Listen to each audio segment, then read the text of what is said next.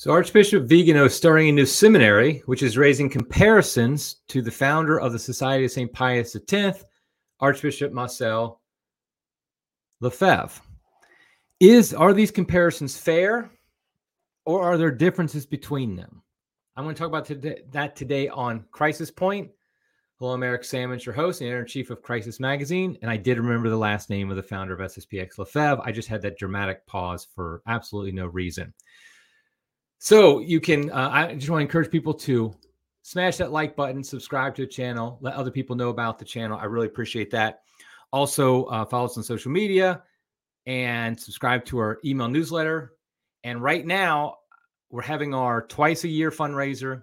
Please go to crisismagazine.com. We're going to have a pop-up asking you for money. We don't have that run all year long. We only have it run for a few weeks, twice a year, and it's running right now. So please go to crisismagazine.com. And please donate. I will say I got a email from a monk friend who I will remain nameless of where he is. And he was saying he can't give me money. Of course he can't. But he prays for us every day. And I told him, and I meant this honestly, that is far the best donation you can give. So we do appreciate your prayers. And we ask them and beg them from you. Okay, so today, the title of this episode is Viganò the next Lefebvre? And I like this question because it's very Vatican II-ish, because it's ambiguous. Because you could answer this question multiple ways and mean different and come to different conclusions. You could say, yes, he's just like Lefebvre, and that's awesome. Or, yes, he's just like Lefebvre, and that's terrible. Or you can say, no, he's nothing like Lefebvre, and that's a good thing because we don't want to be like Lefebvre. Or, no, he's nothing like Lefebvre, and that's a bad thing because he should be more like Lefebvre. That's the question. In fact, it's funny because posting this, preparing for this and posting this on social media before we went live, I seemed to get all four of those different options from people. People were very much, yes, he's the next Lefebvre. That's great. Or, yeah, he is, and he's in schism just like Lefebvre was. All these different answers. No, they're nothing alike. So I want to talk about that today because what happened was, as I mentioned already, it was announced a couple of days ago, Archbishop Viganò announced that he will be starting a new seminary. And this, of course, immediately brought to mind Archbishop Lefebvre. And why is that? I think it's good to know a little bit of the history.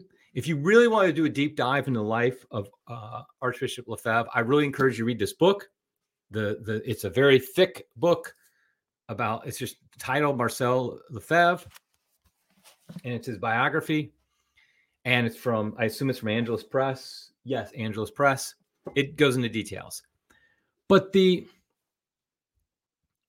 basic story of Archbishop Lefebvre is that he became a priest at a young age, and he was a missionary priest.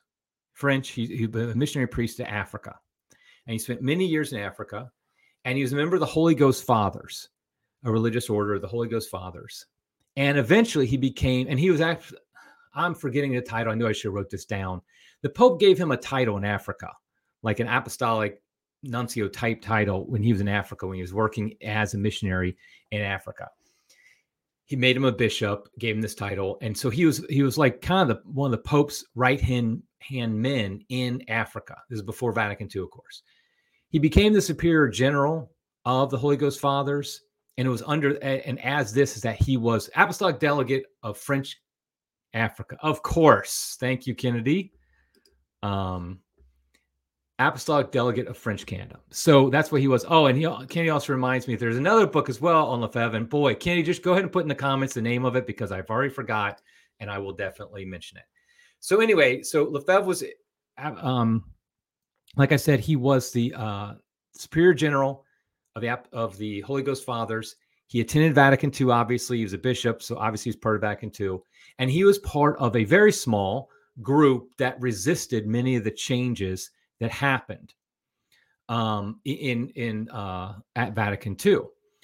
Okay, so Kennedy's book, just last part here, SSPX, the defense, misspelled. He spells it like the Canadians do, which is obviously a misspelling. So defense of the SSPX. So that's Kennedy Hall's book. Okay, so he was obviously part of the small conservative group of fathers that were resisting many of the changes of Vatican II. And then after Vatican II, basically, he retired.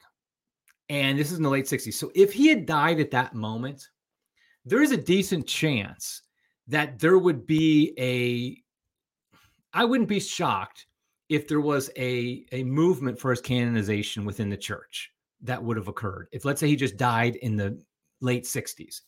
Because of his great work as a missionary, bringing many souls to Jesus Christ, establishing the church in Africa, his leadership of the Holy Ghost Fathers. I mean, maybe not. I mean, those things are sometimes political on who actually goes through a canonization process, who doesn't. But it wouldn't have shocked me if something like that had happened. However, obviously, he did not pass away in the late 60s.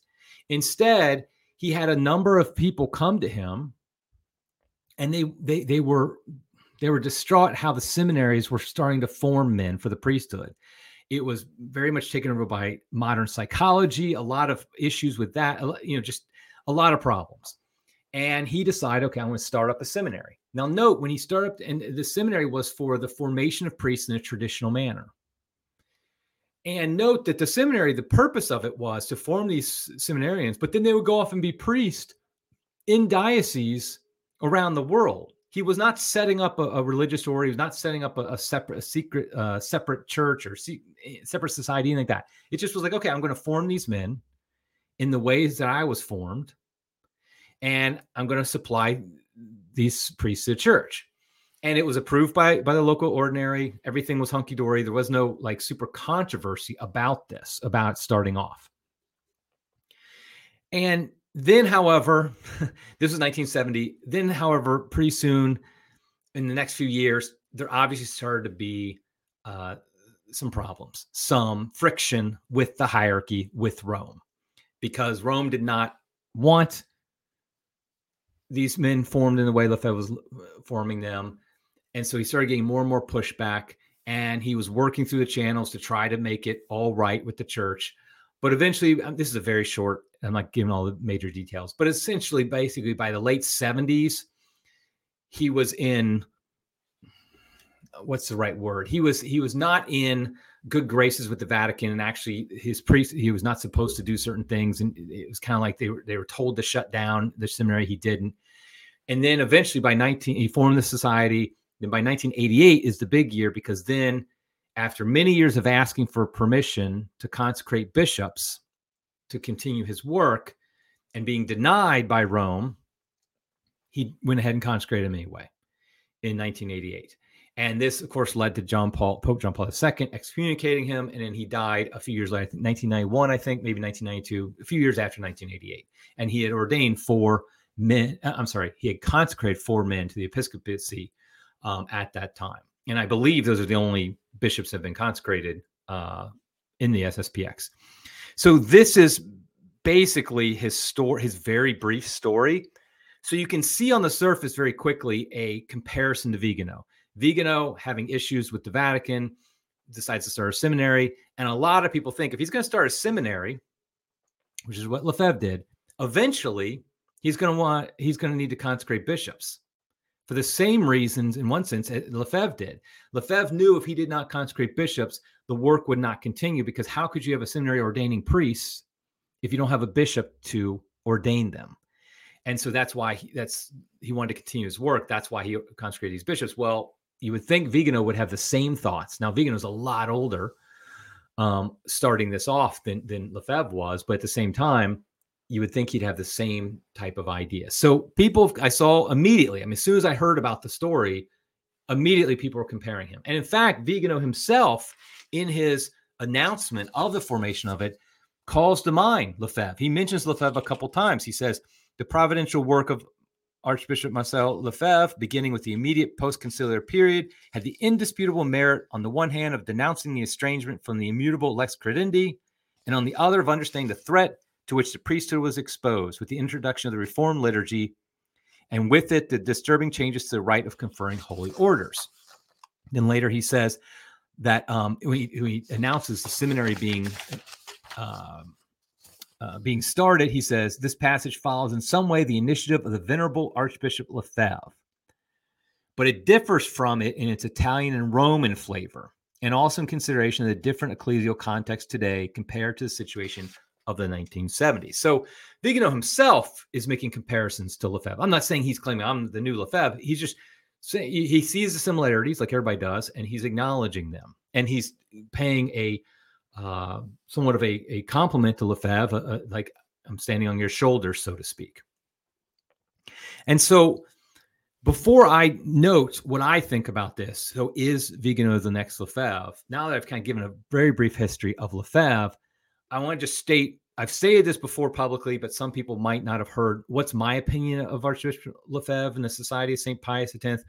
First of all, before I even state that, I would encourage you, watch the episode where I interviewed James Vogel on the podcast. I think it was back in February of 2023. I interviewed him. And he is a spokesperson for the SSPX in America. And he goes through it, a lot of the questions people have about the SSPX there. Also, Kennedy Hall, I interviewed one of my first podcasts when we started the podcast up in 2021. I interviewed him. So if you can find that one about the SSPX, that's a good one as well. But my own opinion is this. Okay, I've never attended SSPX. I don't know any priest of the SSPX. At least I might have met one or two, maybe. I can't remember ever meeting any. Obviously, I know people in the SSPX. I know Kennedy, I know James, some other people. I know people who have attended or sent their kids to SSPX schools, stuff like that. So my own opinion, I like to summarize it in basically one sentence. And that is, I think Lefebvre was wrong to consecrate the bishops. And I also think that one day he'll be canonized a saint. And that, I know that sounds kind of like I'm trying to sit on the fence here, be in the middle, but I really do think those two extremes are somewhat represent at least my own views of Lefebvre. And that is, I do think he was a saintly man. I do think that what he did, he was doing for the good, what he felt was the good of the church. And I think a lot of stuff he did do was good. I think we wouldn't have the tradition. I shouldn't say we wouldn't have traditional Latin Mass without him. I think that's not the right way to say it. I think the right way to say it is he was used as the instrument. God used him as the instrument to keep the Latin Mass alive. I think that's probably a better way to put it. I also do think, though, that he should not consecrate the bishops. I think that was an act that went too far. I think if I was alive then, I would have thought that, and I think that to this day. I understand it, and now we just live in a reality where he did, and I think it's silly then to relitigate that and have huge debates over it. And if somebody else tells me, hey, I think it was a good idea, I'm like, okay, now let's just talk about today. So that's where I stand with Lefebvre. So the question is, do I think Viganò is the next Lefebvre? And my answer is no, I do not. And I think that's, I guess I would say, a bad thing in the sense that I wish he was more like Lefebvre, to be honest. And I think there's some very fundamental differences between Archbishop Viganò and what his endeavors and Archbishop Lefebvre. And let me kind of just start talking about some of these. The first one is, note my history of Lefebvre. When he started the seminary, it had hierarchical approval. It was not an attempt to separate in any way from the greater church. In fact, that was always, if you look at the history, that was always basically forced upon Lefebvre. And that's one of the other differences, I would say, is if you look at Lefebvre, he tried very hard to be reconciled to the Vatican, to Rome. I mean, he although I don't think he should have consecrated the bishops, you can't say he did it, what's the word? You can't say he did it rashly. It's not like he just woke up one morning and was like, you know what? I think it'd be a good idea to consecrate some bishops. Vatican be damned. That wasn't the attitude. It was years in the works and years of trying to negotiate with the Vatican. And it's not like the Vatican ever told him, no, absolutely not, you never can. They kept telling him, kind of stringing him along like, yes, you can, but not yet. Well, if he hears that, then he obviously believes it's okay to do at some point. They just haven't given him the green light yet. It's not like they ever said to him, no, this would be a act you can never, ever do. They always kept saying, no, you can do it, but not yet. And so you see there's this attempt to work with the church very much. I don't see that in Viganò, that he has no desire to reconcile himself to Rome. And in fact, that comes to the major difference between the two. Viganò has come out, and I know there's going to be Viganò defenders who are going to get all like, no, that's not what he said. That's not what he means, whatever. But ultimately, Viganò does not think Jorge Bergoglio is a valid pope. And he skirts it a little bit, but just recently he basically had there was a whole article at LifeSite News about this, where he, in his words, what he was saying, where he was basically saying that because Bergoglio was, his intention in becoming pope was basically to overthrow the church. It was like a fraud. He engaged in fraud. That means it wasn't a valid election. And he uses language in such a way that you could almost be like, well, he's not saying that's necessarily true. He's just saying that's a possibility. But no, he's basically telling everybody that he is not the pope, that Francis is not, Bergoglio, whatever, is not the pope.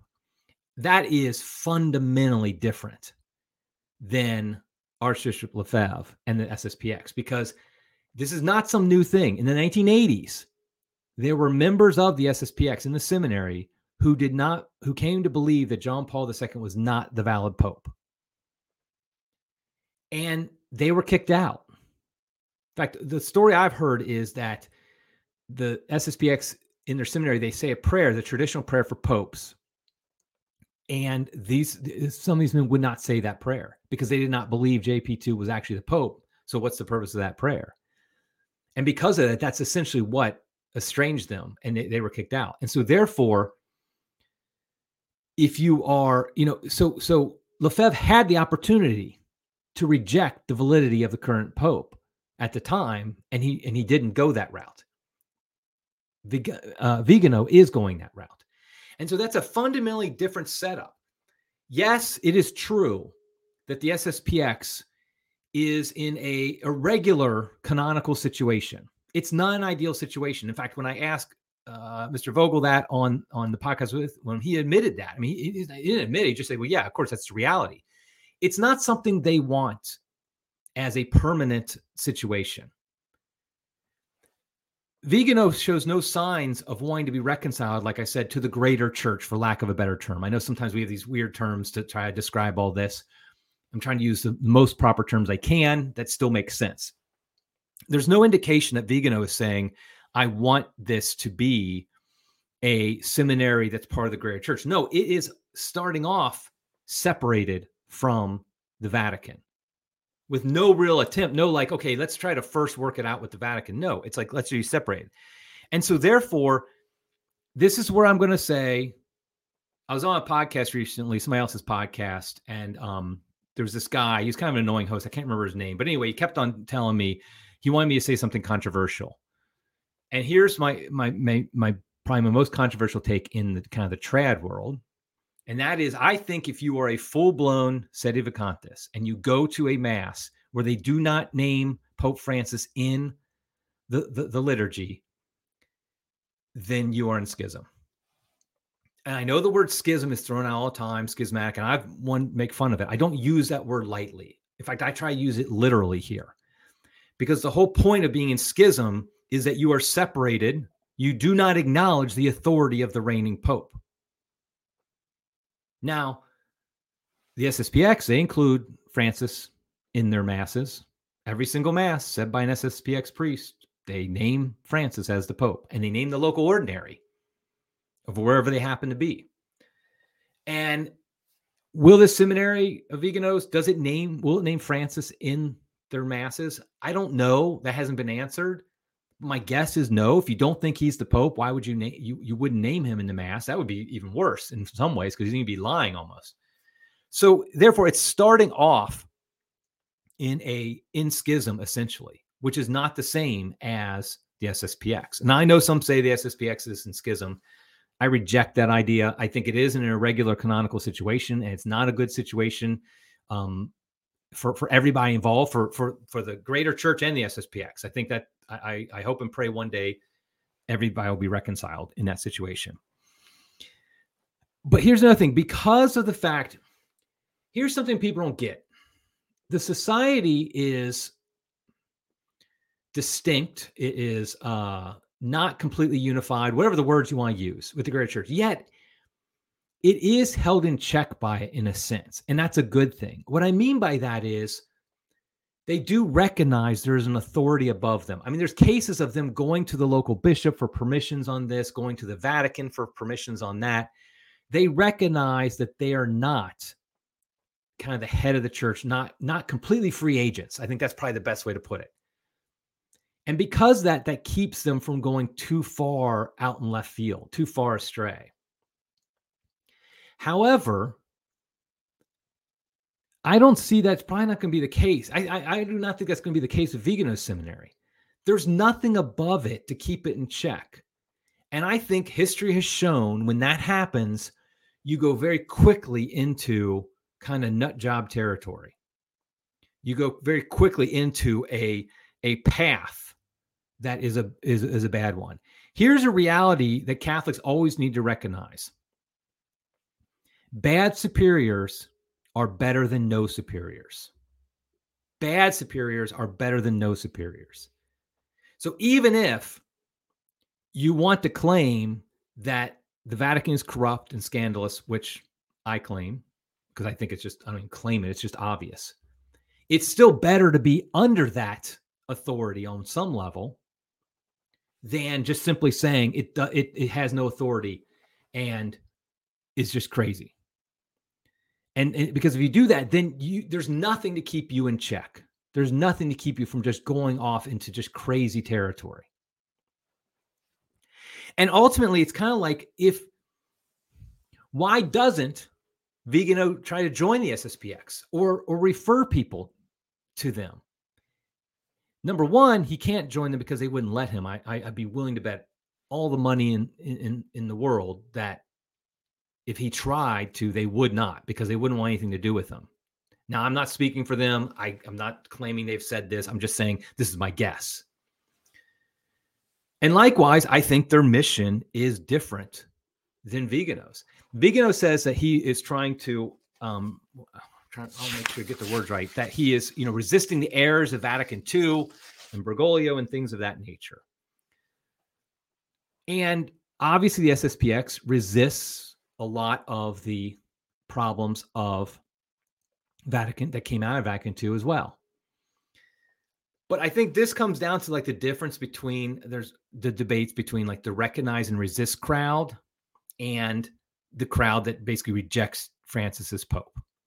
Because the beauty of recognize and resist, and I know there's the progressive Catholics, many conservative Catholics would say it's fundamentally you can't do that. I'm not going to address those arguments. I've done that before. But the beauty of recognize and resist is that recognize part does put you under an authority. Now, you might resist aspects of it. And here's where we get in a whole debate about what does obedience mean? What is the virtue of obedience? What is our duties to obedience depending on our state in life? And I've been pretty clear over the years that I think most people misunderstand the virtue of obedience today. They think it means complete submission of everything. And that's not it. Not according to the teachings of St. Thomas Aquinas or the tradition of the church. Obedience includes basically that you obey your lawful superior in their sphere of authority. That's it. Anything outside of that, you're not under an obligation to obey. And so the recognize and resist says, yes, we recognize that these are superiors. They do have an authority. I mean, like I said, like, for example, the SSPX, they will go to the Vatican in some situations to get authority to do things. And they get granted. That's the crazy thing for people who think they're in schism. And so I think that the idea, though, is that we need to remain in the church. And by that, I mean recognize that Jorge Bergoglio is the Pope. A very bad Pope, a very scandalous one, a very corrupt one. There's an article, I think it was yesterday, by Henry Sear in 1 Peter 5 about some more, the author of Dictator Pope, about some more scandals involving Pope Francis. All those things we can say, but we still recognize that there is an authority. And the reason we do this, there's a couple reasons we do this. First of all, because it's not a spiritual dead end. I mean, there's other reasons, but like, yes, Francis is bad now. But if we reject that Francis is the Pope, then the next Pope isn't going to be, unless there's some miraculous thing that Sedevacantist want, that isn't the way God works, that would somehow make it so we know the next pope is legit. The next pope is following in the line of Francis in the sense of he's succeeding him, not seceding from him, succeeding him, which means we then have another pope, and maybe he'll be great. Maybe he won't be great. But the point is we're keeping ourselves under an authority on some level. There does not seem to be any check, in other words, with Viganò. I also think, honestly, I saw somebody in the comments say this, that, to use the vernacular, Viganò's jumped the shark. I am very grateful for what he did in 2018 in his revelations about McCarrick. I'm very grateful that he made that very clear what's happened. But since then, to be honest, I don't really see what he's done that's helped the traditional movement or helped the church in general. Because what he's basically done is gotten more and more into politics, conspiracy theories, and I'm one who has been called a conspiracy theorist, and I'm one who would say that a lot of conspiracy theories are actually conspiracy facts. But at the same time, he just goes, everything is deep state, deep church. Everything, and his whole MO of living in secrecy. How is that being a bold disciple of Jesus Christ? Yes, okay, maybe he's in danger. Guess what? That's what prophets happen to him. If you're really a prophet, you don't mind being killed if that's what it takes.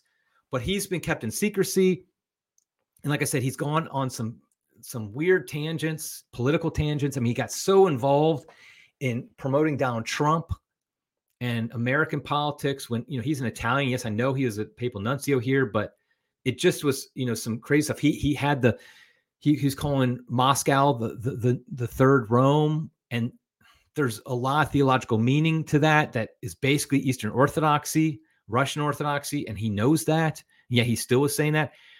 To put it bluntly, I don't think he's trustworthy. I don't think Viganò is trustworthy. It doesn't mean I think everything he's ever done is terrible. It just means that I think his actions and what he's said and done over the past few years make it where he is not trustworthy. It seems like is he relishes the resistance.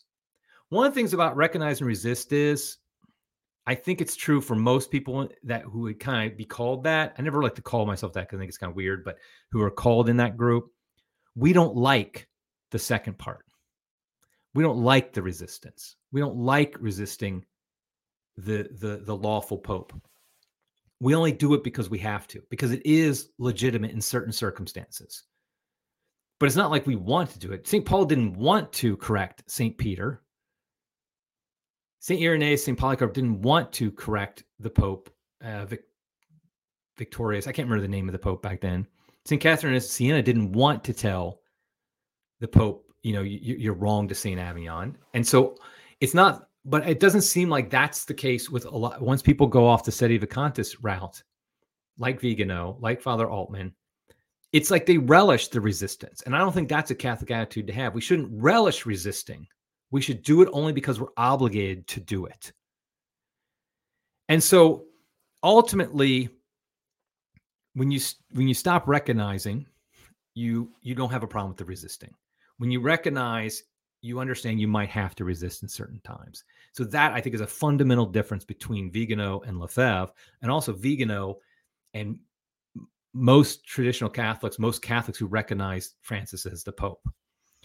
To paraphrase Lloyd Benson, you, Archbishop Viganò, are no Archbishop Lefebvre. And kudos to those who get that reference. So my conclusion is, and I know these are kind of strong words, I know a lot of people who are part of the audience of Crisis love Viganò and still love what he's doing. Okay. I'm just telling you that I personally think that we should steer clear of him. I think Catholics should steer clear of him. Just because somebody opposes the bad things coming out of today's Vatican does not necessarily mean they get everything right and we should follow them. This is something I've been harping on lately. I was just recently on a podcast, 1 Peter 5 podcast, talking about the anti-feminist movement. Just because they're right about what's wrong with feminism doesn't necessarily mean their solutions are always correct. And likewise here, just because Archbishop Viganò I probably agree with him on a vast majority of his views on theology, doctrine, liturgy, all those things. Just because he's right about those things does not mean he necessarily has the right solution. Does not mean necessarily that you follow where the direction he gets. Some people said you shouldn't criticize Viganò because he's an ally. But I look at it like, okay, I'm not saying I wouldn't criticize him if he does something right, but to me, an ally, there has to be certain boundaries of who an ally is. Like, for example, my allies aren't just anybody who says they're Catholic, because otherwise Father James Martin would be in that crowd. And he's obviously not an ally. He's an enemy. He's an enemy of the faith. And I don't think Viganò is an enemy of the faith, but at the same time, he goes where I'm not willing to go, because I don't think it is the right. I don't think that's where God wants us to go, and that is questioning and even denying the validity of the papacy of Pope Francis, and also a lot of his things about his politics, stuff like that. I think that I don't think his analysis is right and stuff like that. But that I would just kind of be like whatever on that. There has to be some boundaries. So he's not. I don't really consider him an ally, but at the same time, I think it's okay to criticize allies. Constructive criticism is okay as long as we recognize that we're still allies. I mean, like, for example, Peter Kwasniewski and I, we disagree on certain things. I don't mind saying that. I don't think he didn't mind saying it about me. We're allies. And, so it's not like you can never say something critical about an ally. But I think ultimately we have to recognize he's not somebody that we should hitch our wagon to, so to speak. And this is something that I'll kind of end with this. This is the most important point, I think, for us as Catholics today in this time of confusion, is that we are not ultimately behind any personality. We're not like the personality of Pope Francis, the personality of Archbishop Viganò, Father Altman, Taylor Marshall, Peter Kwasniewski, Bishop Strickland, Bishop Schneider, or even like somebody like me. That's not what this is about. We do not follow a cult of personality. What we do is we follow the deposit of faith. We follow the Catholic faith as it's been handed on to us for 2,000 years. And when we do that, we will end up agreeing with and even following certain people because they're following the faith. So, for example, my favorite bishop, Archbishop Athanasius Schneider, you could say I follow him, but only because he follows the Catholic faith. He's faithful to it. Bishop Joseph Strickland, the same thing. And both of them, if you notice, are very strongly against the idea of a cult of personality behind them. Bishop Schneider, Bishop Strickland, they do not want somebody just being their devotees, they're fanboys. They're like, no, point always to the faith. And we've seen this with a lot of leaders in Catholicism. It happens outside Catholicism, but a lot of leaders in Catholicism, you get this idea of a cult of personality. And I think it's also a cult of personality is possible for the Pope. Obviously, we have certain obligations to the man who holds the papacy, but it's not as a cult of personality that we just basically are mindless drones following whatever he says and does. And so I would just encourage everybody, stay close to the sacraments, learn your catechism, your traditional catechism, Credo, Baltimore Catechism, Catechism, Council of Trent. Learn the faith, really live it out, and follow that. And you're going to then listen to certain people more than others, because there'll be trustworthy people who follow that. I don't think Archbishop Viganò is one of those people. So I'll leave it with that. And until next time, everybody, God love you.